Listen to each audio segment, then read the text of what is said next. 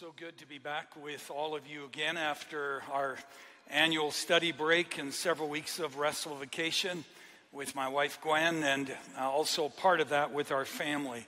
And I trust that you also have had time to rest and to recalibrate a little bit this summer, to cultivate your relationship with the Lord and also with your loved ones. And I especially want to thank you for giving of your time and your abilities and the financial resources that God's blessed you with in the support of the mission and ministry of our church.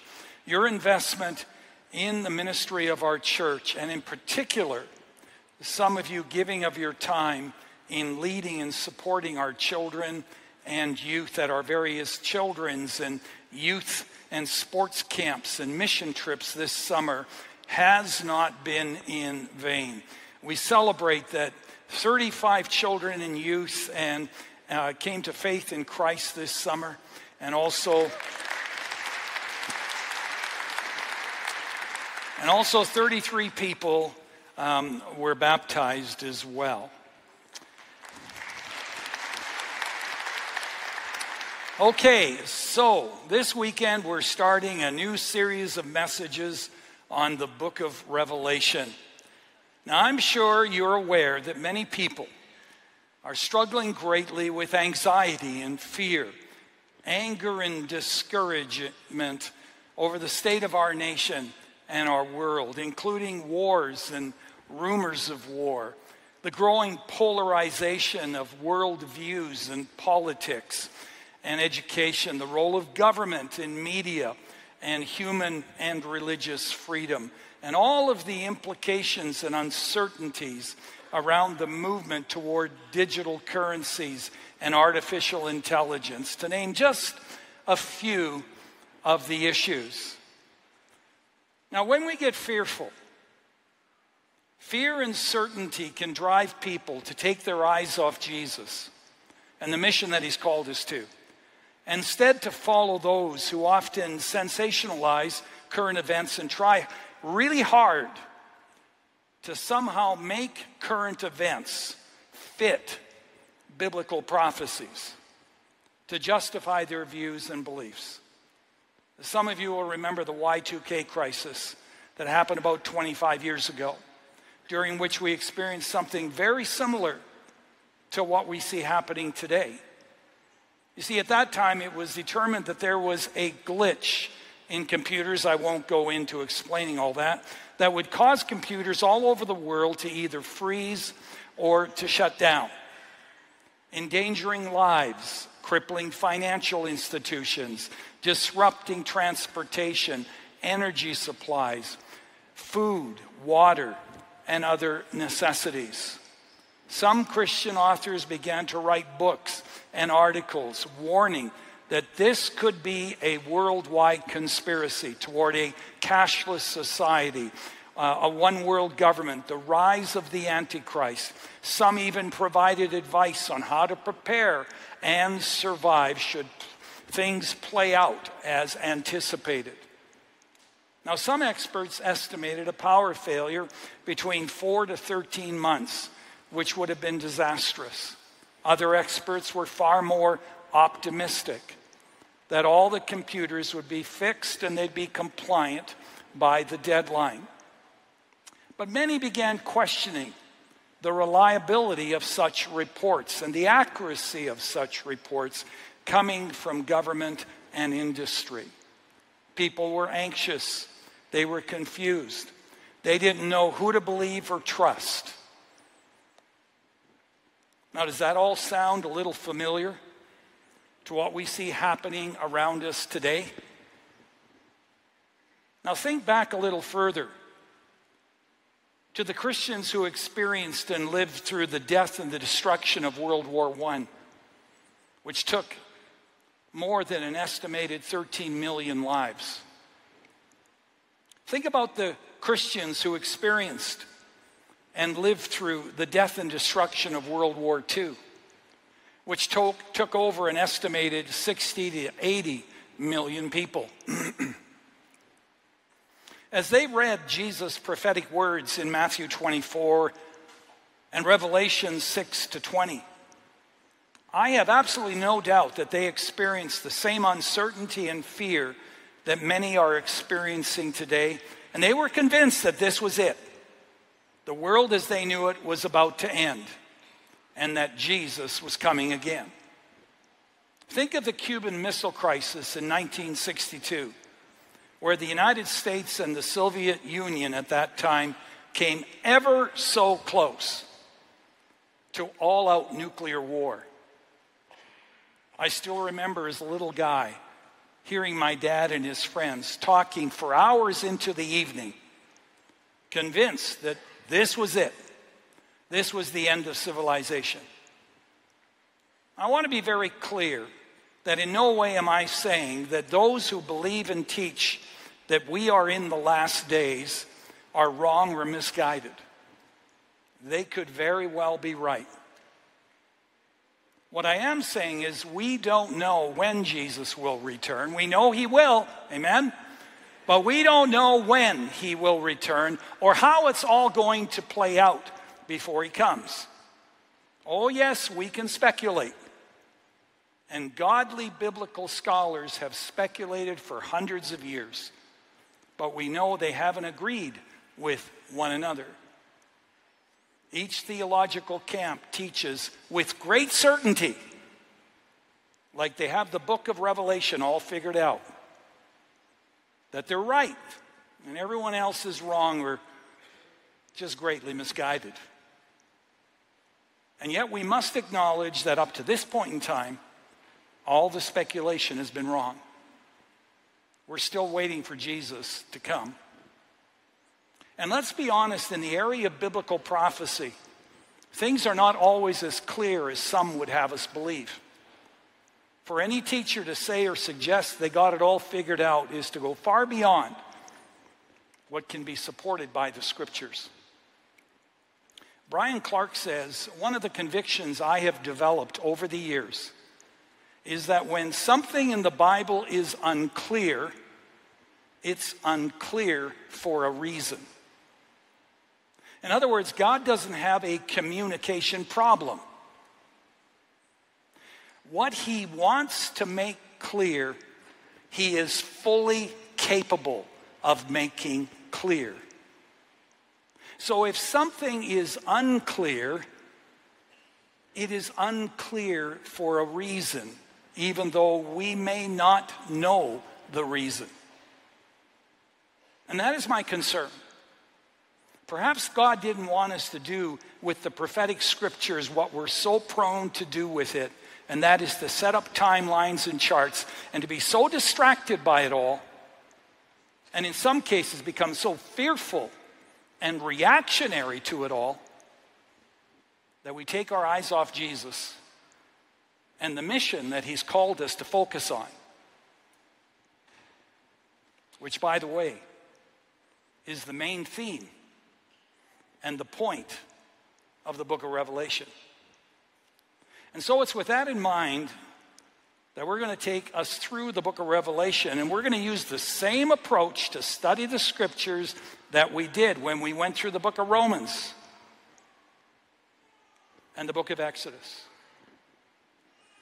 Recently, when someone heard we were doing Revelation, they said, "Boy, you don't shy away from the tough ones, do you?" And I just smiled and said, "Pray for us." Because based on what I experienced when I preached through Revelation 25 years ago, we're going to need your prayers. And so it's with that in mind, let's go to the Lord in prayer right now. Would you just stand?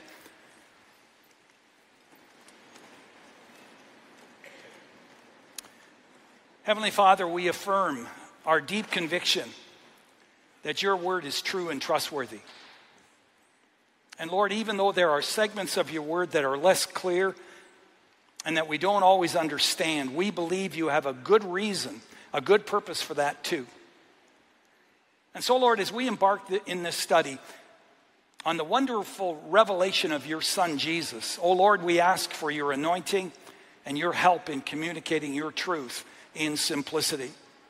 And I pray, Lord, that you would provide clarity and insight and wisdom to all of us from the truth of your word, that you would grant us the grace to love and be respectful to one another when we don't agree in disputable matters.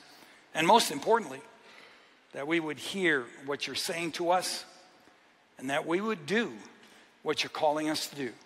For I pray it in the precious name of Jesus. Amen. Okay, you may be seated. So put on your seatbelt and open your Bibles to the first chapter of Revelation and follow along with me as I read the first few verses. The revelation from Jesus Christ, which God gave him to show his servants what must soon take place. He made it known by sending his angel to his servant John, who testifies to everything he saw, that is, the word of God and the testimony of Jesus Christ. Blessed is the one who reads aloud the words of this prophecy. Blessed are those who hear it and take to heart what is written in it, because the time is near. Now, the writer of this letter or book is the Apostle John, who under the inspiration and guidance of God the Holy Spirit wrote down what he saw, what he heard and experienced, and what he was told to write down for the people, and in particular, the 7 churches located in ancient Asia Minor, in what is now known as Turkey, which is north of Israel and east of Greece and Italy. John was unable to visit these churches because he had been banished by the Roman government to an island called Patmos for proclaiming the gospel of Jesus Christ and refusing to bow down to Caesar. Now, this book has 3 focuses. First of all, it's a letter. Look at verse 19. Write therefore what you have seen, what is now, and what will take place later. It's a letter that John wrote for a specific people living in specific cities at a specific time in history to meet specific needs. And what this means is we must take seriously the specific historical context if we are to rightly understand the message and the purpose of this book. John wrote a pastoral letter to the people that he had been pastoring about the issues they were facing. And perhaps the greatest issue they were facing is intense persecution. They were being imprisoned, they were being tortured, they were even being put to death because of their devotion to Jesus Christ and refusing to say that Caesar is Lord. And one of the things they desperately needed was the assurance that their allegiance to Christ and the mission that they were given their lives to would be worth dying for. That in the end, Jesus would be victorious. So this book is a letter. Secondly, it includes prophecy.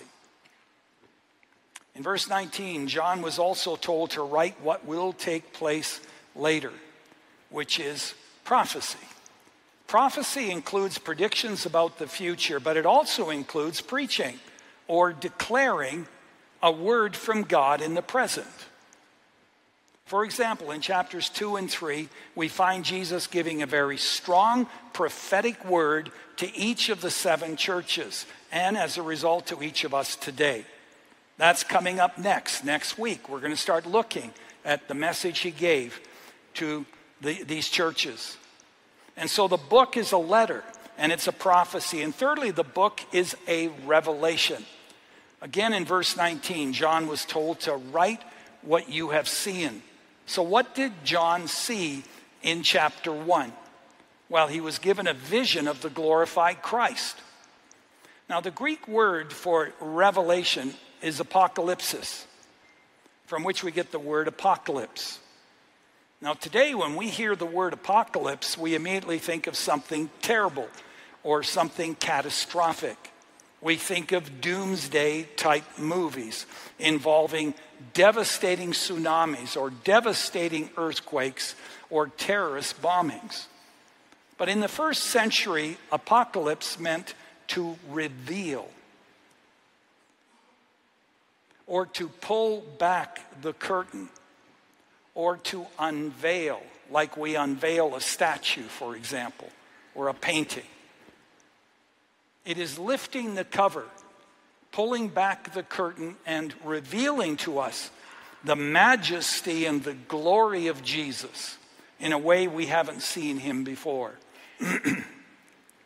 And that is why John reminds us in verse 3 that if we will read this book personally or out loud to others, as was the case in the early church, or we hear it read and we take it to heart and live it out in our lives, we will be personally blessed, but also will be blessed by God. Now look at verse 4. John writes to the 7 churches in the province of Asia, "Grace and peace to you from him who is, and who was, and who is to come, and from the 7 spirits before his throne, and from Jesus Christ, who is the faithful witness, the firstborn from the dead, and the ruler of the kings of the earth." This is a greeting from the triune God, God the Father, God the Son, and God the Spirit. You see, there are those who do not believe in the Trinity because the word Trinity is not in the Bible, which is true. But neither is the word hamburger in the Bible. And yet we all know that hamburgers exist, and I quite enjoy them from time to time. Well, in the greeting that I just read, the Trinity or the triune God is very much evident. The phrase, "from him who is and who is to come," refers to the eternal triune God and Father. God the Spirit is mentioned next in verse 4. And the third greeting comes from Jesus Christ, God the Son. And John devotes the rest of this chapter to describing Jesus, God the Son. In verse 5 and 6, he describes the Jesus that he knew, the Jesus he talked with and walked with when Jesus was on earth. In verse 5, he says, Jesus is the faithful witness. In other words, Jesus represented his heavenly Father perfectly when he was on earth. He spoke truthfully of who God is and why he came into the world. Jesus is the truth, and so we can count on what he says and what he promises as being true. John also refers to Jesus as the firstborn from the dead. That's reference to his resurrection. He's the first one to rise from the dead in glory with a glorified body. For example, when Lazarus was raised from the dead by Jesus, he continued to live as a human being, and one day he died again. Not so Jesus. When he was raised, he was glorified, and he will never die again. In fact, all who trust in him will one day receive the same glorified body as Jesus. Because Jesus lives, we too shall live eternally with him in heaven. John goes on to say that Jesus is the ruler of the kings of the earth. In John's day, kings held all the power. And so when John says that Jesus is ruler over kings, he means Jesus is Lord over every source of power. All those who hold political power, presidents and prime ministers, all those who are in high position or have enormous possessions or immense popularity on this world. In other words, all those that we tend to revere, we tend to look up to and praise and tend to esteem in our culture. Jesus is ruler over them all, whether they know it or not. And one day, all the kings and the dignitaries and the high and mighty people will join the rest of us in bowing down and kneeling before Jesus and acknowledging that he is Lord. In verse 5 to 8, John continues to describe and lift up Jesus. To him who loves us and has freed us from our sins by his blood, and has made us to be a kingdom and priests to serve his God and Father. To him be glory and power forever and ever. Jesus is not only the faithful witness or our prophet, the firstborn from the dead or our priest, and the ruler of the kings of the earth or our King and Lord, but he also loves us. Romans 5:8 tells us that he died for us while we were yet sinners. Even while we had no love for him, perhaps we even thought of him as our enemy. That is the depth of his love for us. Jesus has our best interests at heart. No matter what it is we endure, no matter how difficult the circumstances we face, Jesus always has and always will love us and be with us. And then fifthly, John goes on to say in verse 5 that Jesus also freed us from our sins by his blood. While we were yet sinners, Jesus, the lover of our souls, chose to take on human flesh, to come to our planet and allow himself to be nailed to a cross in order to release us, to free us once and for all of our guilt and condemnation, and make a way for us to become the sons and daughters of God. And in verse 7, John indicates one day Jesus is coming again, and those who reject his love and his grace will mourn with regret for having rejected him. And I just want to say to anyone here, if you do not know personally the Jesus that we're talking about and that we read about in the scriptures, I challenge you not to leave here, but to seek out one of the prayer counselors at the end of this service. They would love to show you how you can become a friend of the Lord. Now, as I mentioned a moment ago in verse 5 and 6, John describes the Jesus that he knew when Jesus was on earth, when he walked with him and talked with him. However, verse 9 tells us that while John was on the Isle of Patmos, God revealed to him through a vision the glorified Christ, which John hadn't seen. John says in verse 10, on the Lord's day I was in the Spirit. He was basically possessed by the Spirit, folks. And he says, I heard a loud voice like a trumpet. And I turned around. See, this isn't some kind of trance or something. He was very much conscious. He turned around to see the voice that was speaking to me. And when I turned and saw 7 golden lampstands, and among the lampstands was someone like a son of man, dressed in a robe reaching down to his feet, and with a golden sash around his chest. Now the phrase son of man is clearly referring to Jesus, because Jesus often referred to himself this way in the Gospels. And then if you look down in verse 20, it tells us that the 7 golden lampstands are the 7 churches that John's writing to, which are representative of all churches, not only then, but now.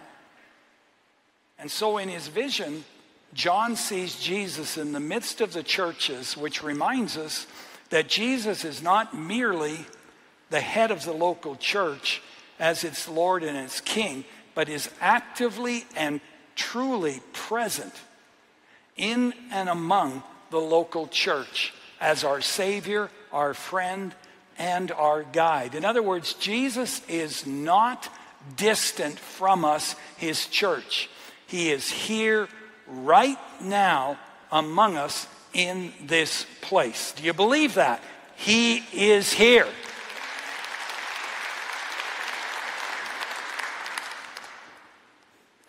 And he invites us to look at what John saw and wrote down. John begins in verse 14 by describing Jesus' hair. The hair on his head was white like wool, as white as snow. Now, in our day, white hair is generally something to be avoided. It's a sign of aging, and people hate signs of growing old because sadly, in our culture, there is diminishing respect for the elderly. The elderly are viewed as outdated and to be patronized rather than respected and pursued for their wisdom and experience. But the Bible has a much different view about white hair. In the scriptures, to have white hair was to be a God-like person. Proverbs 16:31 says, "Gray hair is a crown of splendor. It is attained in the way of righteousness." I mean, some of you may want to frame that particular verse and put it above your mirror. Now, one of the titles given to the Lord in Daniel chapter 7, verse 9, is that he is the Ancient of Days, which indicates not only that he is God, but that he is the truth and the source of all wisdom. So here's the question. Anyone here need wisdom? I challenge all of us to ask God often for wisdom, who according to James chapter 1, verse 5, wants to give it to us generously if we ask. Sometime this week when you don't know what to say or do, and trust me, there will be a time when you won't know what to say or do, just stop. Turn to the Lord in prayer and say, "Lord Jesus, please give me wisdom right now." And then John describes the eyes of Jesus as being like a blazing fire. You've probably noticed there are certain pairs of eyes that cause us to behave differently when they are focused on us. Some hockey players, they play differently when the ref's eyes are on them. Some students study and behave differently when the teacher's eyes or their mother's eyes are on them. Some people drive differently when the police officer's eyes are on them, but then it's usually too late. Now, when John says the eyes of Jesus are like blazing fire, he's saying Jesus is constantly watching. He misses nothing. And they are fire because fire purifies.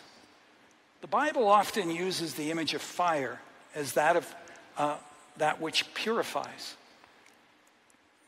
In the same way that a refiner refines gold and removes all of the dross until he can see his face or his image in that gold, so Jesus wants to refine our character so that his character is visible in us.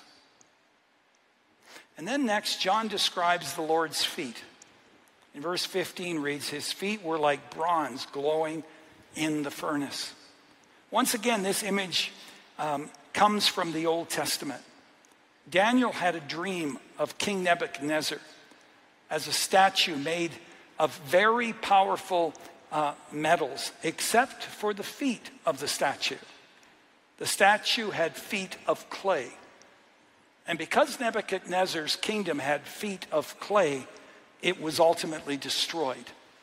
It was built on shaky ground. And here's the point. Anything that is built on something other than the Lord and the kingdom of God is built on shaky ground. If you build your life on money and possessions, on position and power or fame, whatever it is temporary. And one day these things are going to be left behind and they're going to rot or rust or burn. But the Jesus that John describes here in Revelation 1 has feet made of bronze, an image of an unshakable foundation. The hymn writer put it this way: on Christ, the solid rock, I stand. All other ground is sinking sand. Anybody here ever get anxious? We got any nail biters here? Well, here's the thing. When you're trusting, you're not worrying. When you're worrying, you're not trusting. What you need is a solid foundation. What you need is someone you can rest your whole weight on, that you can put your whole trust in. And that foundation, that someone, that solid rock is Jesus.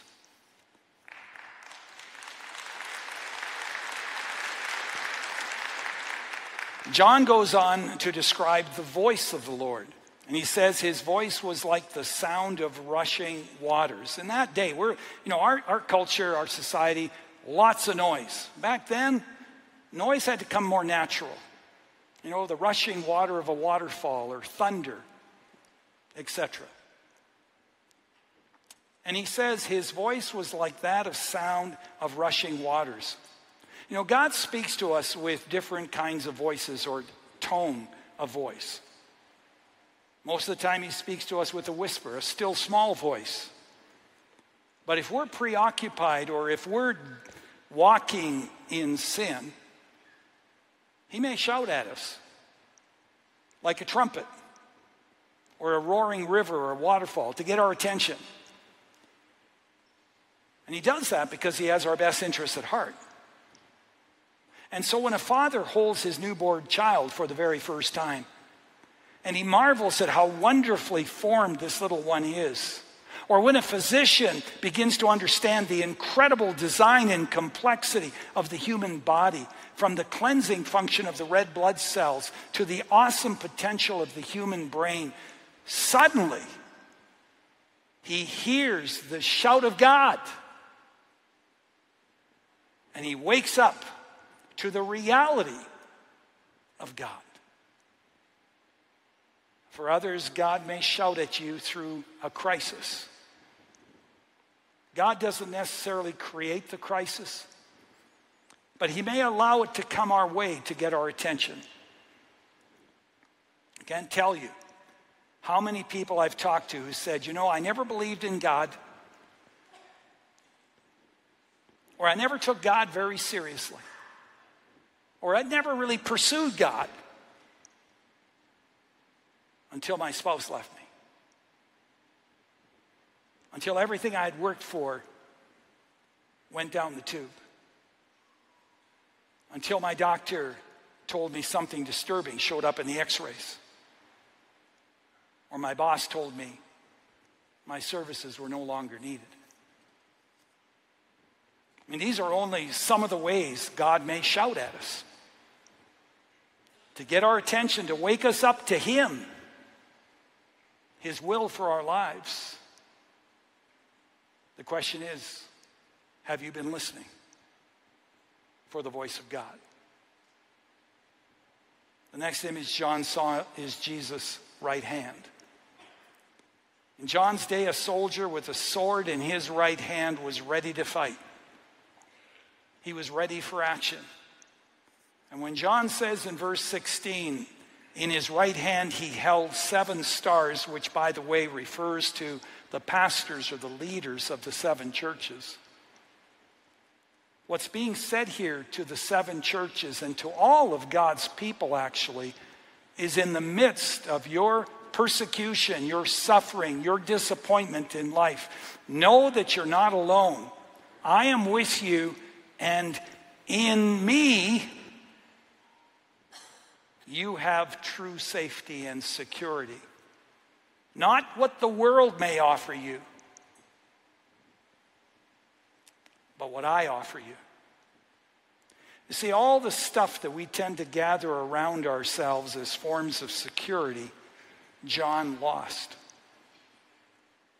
He lost his relationships. He lost his job, his home, his position, his title. Everything was gone when he got banished to this island. He was alone on an island for prisoners, and all that he had was Jesus. And yet it was during this time of being alone that John heard and experienced Jesus like through this vision that he would never forget. And where he discovered that Jesus is more than enough. Church, you won't know inner peace and joy or be all that God created you to be until you find your identity and your security and safety in him and him alone. And then John moves on to the next image, the mouth of our master. He says, coming out of his mouth was a sharp, double-edged sword. The sword out of his mouth is really his invitation to find strength and confidence to live God-honoring lives by resting in the truth and the authority of his word. In John's day, a sword was a means of exercising authority. Whoever had the sword was in charge and had power.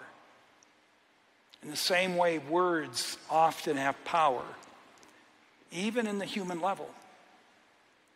So the question is, whose words will you allow to carry weight or authority or have power in your life? For example, let's say that your boss or perhaps even your parents are not for you. Let's say that your peers at school or at work belittle you, or that your sibling or your child or your close friend has canceled you or ghosted you. Do you still matter? Are you still loved? Who carries the sword? Whose words have authority over you, power in your life? Well, in this beautiful picture of our Savior, John says, in Jesus we have someone whose words are true. Someone who has the power and the authority to back up what he says. And so you can totally trust what Jesus says about you. And you can rest in him. Others may say or imply that you have no value, but Jesus says you are God's handiwork, created in Christ Jesus to do his good work. So who are you going to put your trust in? What the world says or what Jesus says? Others may say or imply that you'll never amount to anything. But God says you can do all things through Christ who gives you strength. Who are you going to believe? The world or the Lord? John challenges us to listen to only one voice, Jesus, the one with the sword, the one through true authority. So there you have it. A very powerful description of the glorified Christ. Now, verse 17 says that John is so blown away by it all that he falls at the feet of Jesus as though dead. And I have no doubt that we would find ourselves doing exactly the same if we saw what John saw. If we saw Jesus face to face in all of his glory, our pride would melt and our lives would never be the same. There would be no more envying each other. There would be no more competing against one another. There'd be no more concern about what others think. Oh my goodness, I'm going to fall on the floor. What are people going to think? None of that. There'll be no more picking on one another, no more slandering one another, no more throwing each other under the bus. No, we'd be all on our face before Jesus, surrendering our lives totally to him, and everything that matters to us, we'd be giving to him.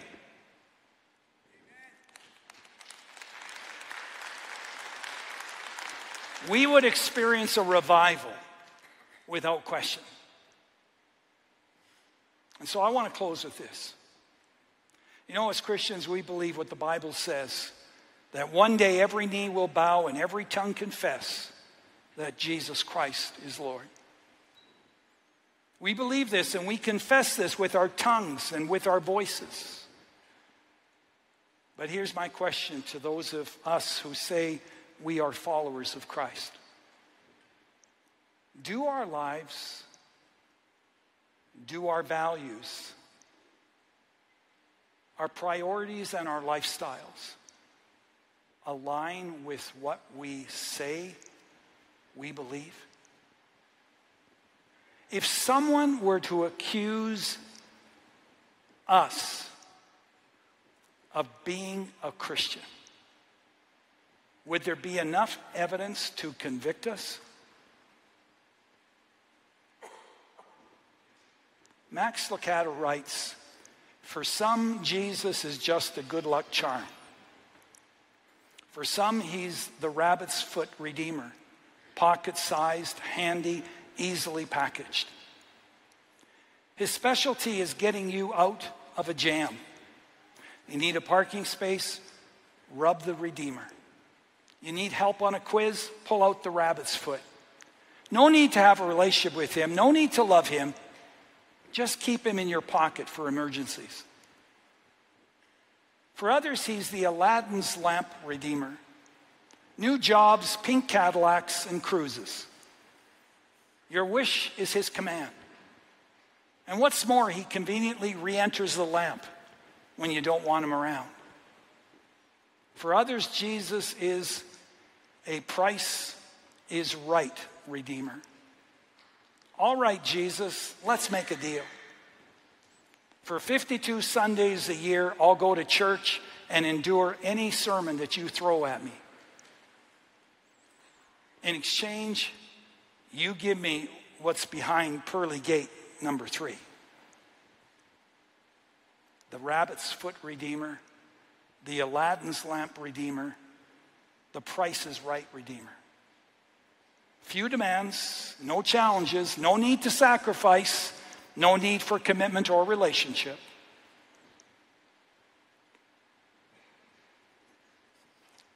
Is that who Jesus is to you?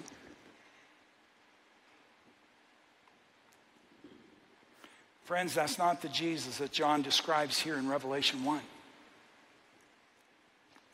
No, he is the Ancient of Days. He is the first and the last, the Alpha and the Omega, the beginning and the end, the King of Kings and the Lord of Lords, who is far greater and more powerful than any earthly king, president, judge, CEO, and boss, and whose wisdom is far beyond anything in this world.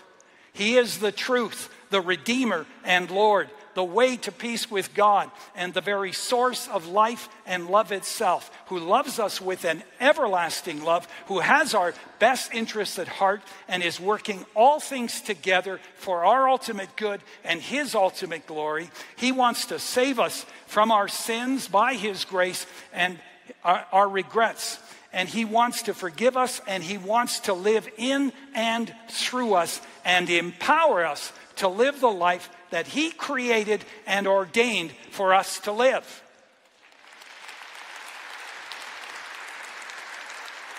This is the Jesus that we know and love and serve. This is the Jesus who is worthy of all glory, honor, and praise. This is the Jesus who is worthy of all of our worship and total devotion. You know, in Deuteronomy 30, verse 19, God says, "See, I set before you today life and prosperity, death and destruction. You choose. And then he goes on to say, now choose life, so that you and your children may live, and that you may love the Lord your God, that you may listen to his voice and hold fast to him.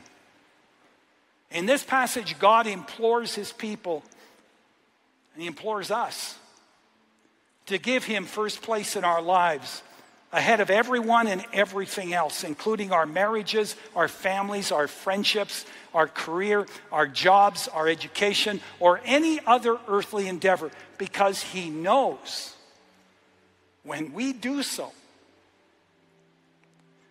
and we come to the end of our lives, we will not only have lived the full and the fulfilling life that he created for us to live and experience, but we will have no regrets. None. I love the way that Deuteronomy 30 includes these 6 words near the end of the chapter.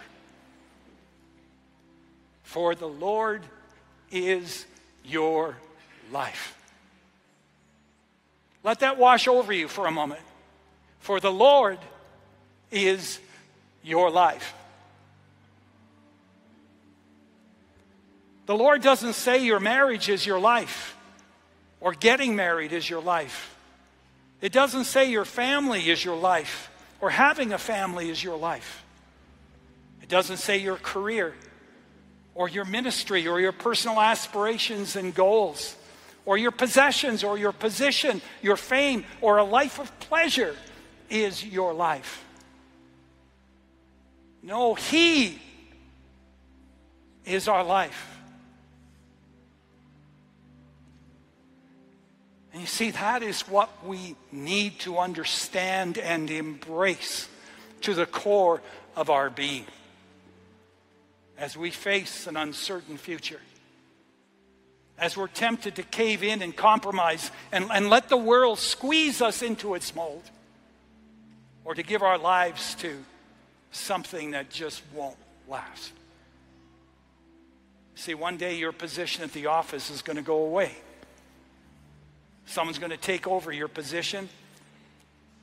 They're going to move into your office and they're going to throw your business cards in the trash.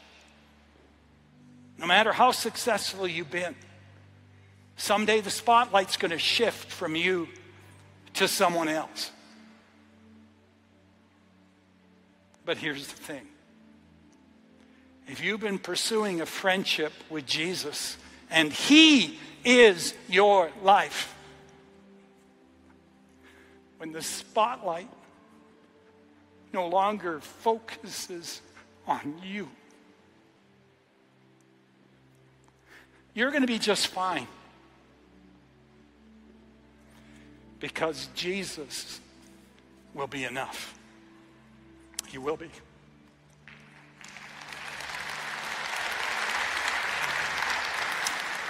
Would you please stand? Let's just go before the Lord and ask those 2 questions we become accustomed to asking. Lord, what are you saying to me? What are you calling me to do about it?